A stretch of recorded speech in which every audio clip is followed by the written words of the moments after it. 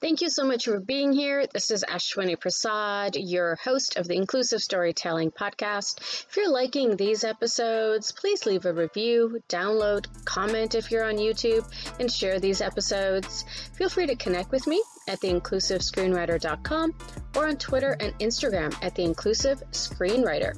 In addition to being an anti-racism and anti-oppression educator, I'm a screenwriter, self-published author, and of course a podcast host.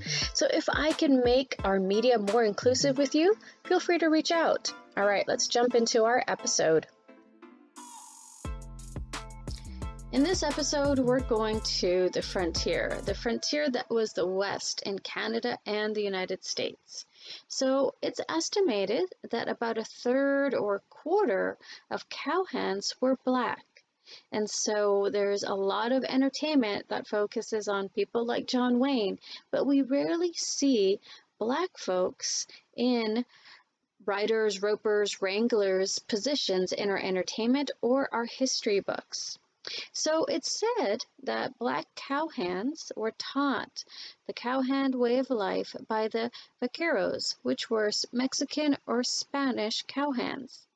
And so, unfortunately, we have to look at this term cowboys through a diversity, equity, and inclusion lens. A lot of Black men were called boys, even though they were fully grown men. So just be wary of that term cowboys when you hear it, because it has a potentially racist history. And I'm going to tell you, this debate over cowboys is quite vibrant on the internet. So for us today, we're going to go over some 5 Black cowhands who really shaped the Canadian and U.S. West. The first is John Ware, and he was born in slavery in South Carolina in the United States and then moved to Texas after the Civil War. He was actually a really skilled cowhand, and he really helped boost the ranching industry in Alberta, which is a province in Canada. He also wowed crowds in the Calgary Stampede, which is in Calgary, Alberta, and the Calgary Stampede started in 1912. And he was a very respected man on the Canadian frontier. Another man is Bass Reeves. So Bass Reeves was a fugitive slave, and he escaped to Indian Territory, where he learned multiple First Nation languages. So when he became a U.S. Deputy Marshal, his ability to speak multiple languages came in handy. He apprehended over 300 criminals, which included his son. Third, we have Bose Arkard, and Bose was the inspiration for the character of Dietz in Lonesome Dove. And Arkard was somebody who drove cattle, including on the Goodnight Loving Trail, which ran from Texas all the way up to Colorado and Wyoming. Then we have young Nat Love. He was a teenager, and he was somebody who knew how to read, and he discovered he had a real gift with horses. And so he, as a teenager, found work on cattle drives, and he also won a rodeo competition. Then we have Bill Pickett. Now, Bill Pickett is one of the most legendary Black rodeo performers of all time. He actually is the first Black cowhand honored in the National Rodeo Hall of Fame. Women also shaped the West. So here are a few notable women. Now, there's not a lot of non-white women that have persevered through history.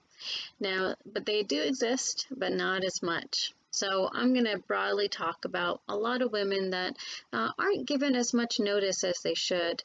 And when we think about Westerns and when we think about this time period, the first is Annie Oakley. And so she gained recognition at the age of 15 for winning a shooting contest.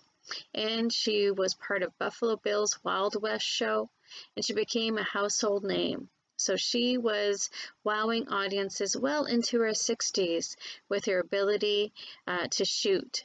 Then we have Calamity Jane. And so she was a well-known frontierswoman in her day.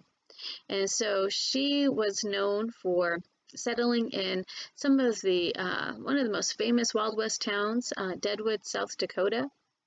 And she earned her nickname after working for the military and being engaged in numerous battles against the First Nation folks in the United States. And so she passed away at an early age, at about 51. We also have Belle Starr, and she was a notable outlaw. She was known for riding a side saddle with pistols and a black velvet.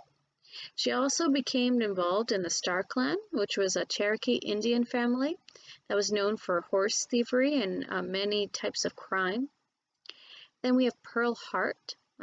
Hart was a Canadian outlaw and was known to be one of the folks that was in a stagecoach robbery, one of the last recorded stagecoach robberies.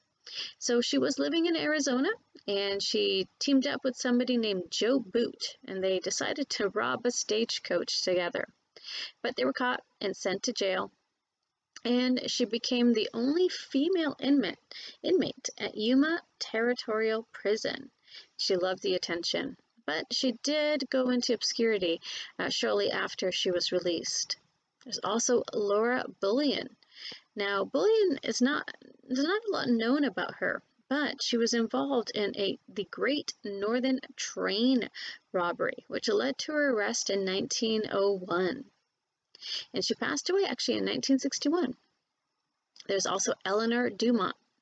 She was known as Madame Moustache Dumont, and she was a notorious gambler during her time, and she was part of the California Gold Rush. Now, the Gold Rush in and of itself is its own history with a lot of racist origins. So she ended up opening up a gambling parlor where no women except her were allowed. And she, when the gold dried up in the West, she left, and but she continued to gamble. Then there's Lillian Smith, and she was a trick shooter, and she joined Buffalo Bill's show as well at 15 years old. And so she did a lot of performing, and she was definitely a record-setting shooter. There's Lottie Dano. She was also another notorious gambler, and she was known for her masterful poker skills around Texas in the United States. And she married a gambler, Frank Thurmond, who was convicted of murder in Georgia. And so she is definitely known in regards to who she is, and she inspired the character of Miss Kitty Russell on Gunsmoke. Then we have Mary Fields, who was a black woman, and she is known to be one of the toughest and bravest women in the U.S. American history. She was born into slavery around 1832, and she was freed after the Civil War. She would work in convents in Ohio and Montana, which are states in the U.S., and she was really notorious for drinking, smoking, and toting guns. She also became the first black woman to be on a mail carrier route and delivering mail by stagecoach, and she was known for her delivery and reliability. And she also was known for being fearless in the face of stagecoach thieves, and has rumored to have fought off a pack of wild wolves with a rifle. Lastly, there's Rose Dunn. She was known as Rose of Cimarron, and she learned to tie, rope, and ride from her older brothers, and she was involved in a shootout with a gang of U.S. Marshals, and she actually helped out the gang she was with and nursed them back to health. And so she is definitely a legend when it comes to what is called the Wild Wild West in the U.S. and Canada. So there was some really great information from wideopencountry.com where I was able to reference a lot of these wonderful folks. I know I would love to see a mini-series actually with non-white cowhands and people who were part of the Wild Wild West, as they call it.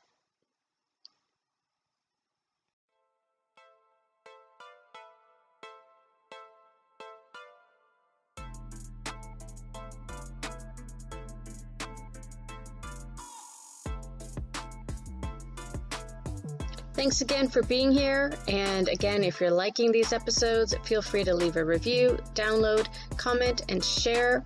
And always remember, if I can support you in making our media more inclusive, feel free to reach out. I'm a screenwriter, podcast host, and an author, and I'm at theinclusivescreenwriter.com or The Inclusive Screenwriter on Twitter and Instagram.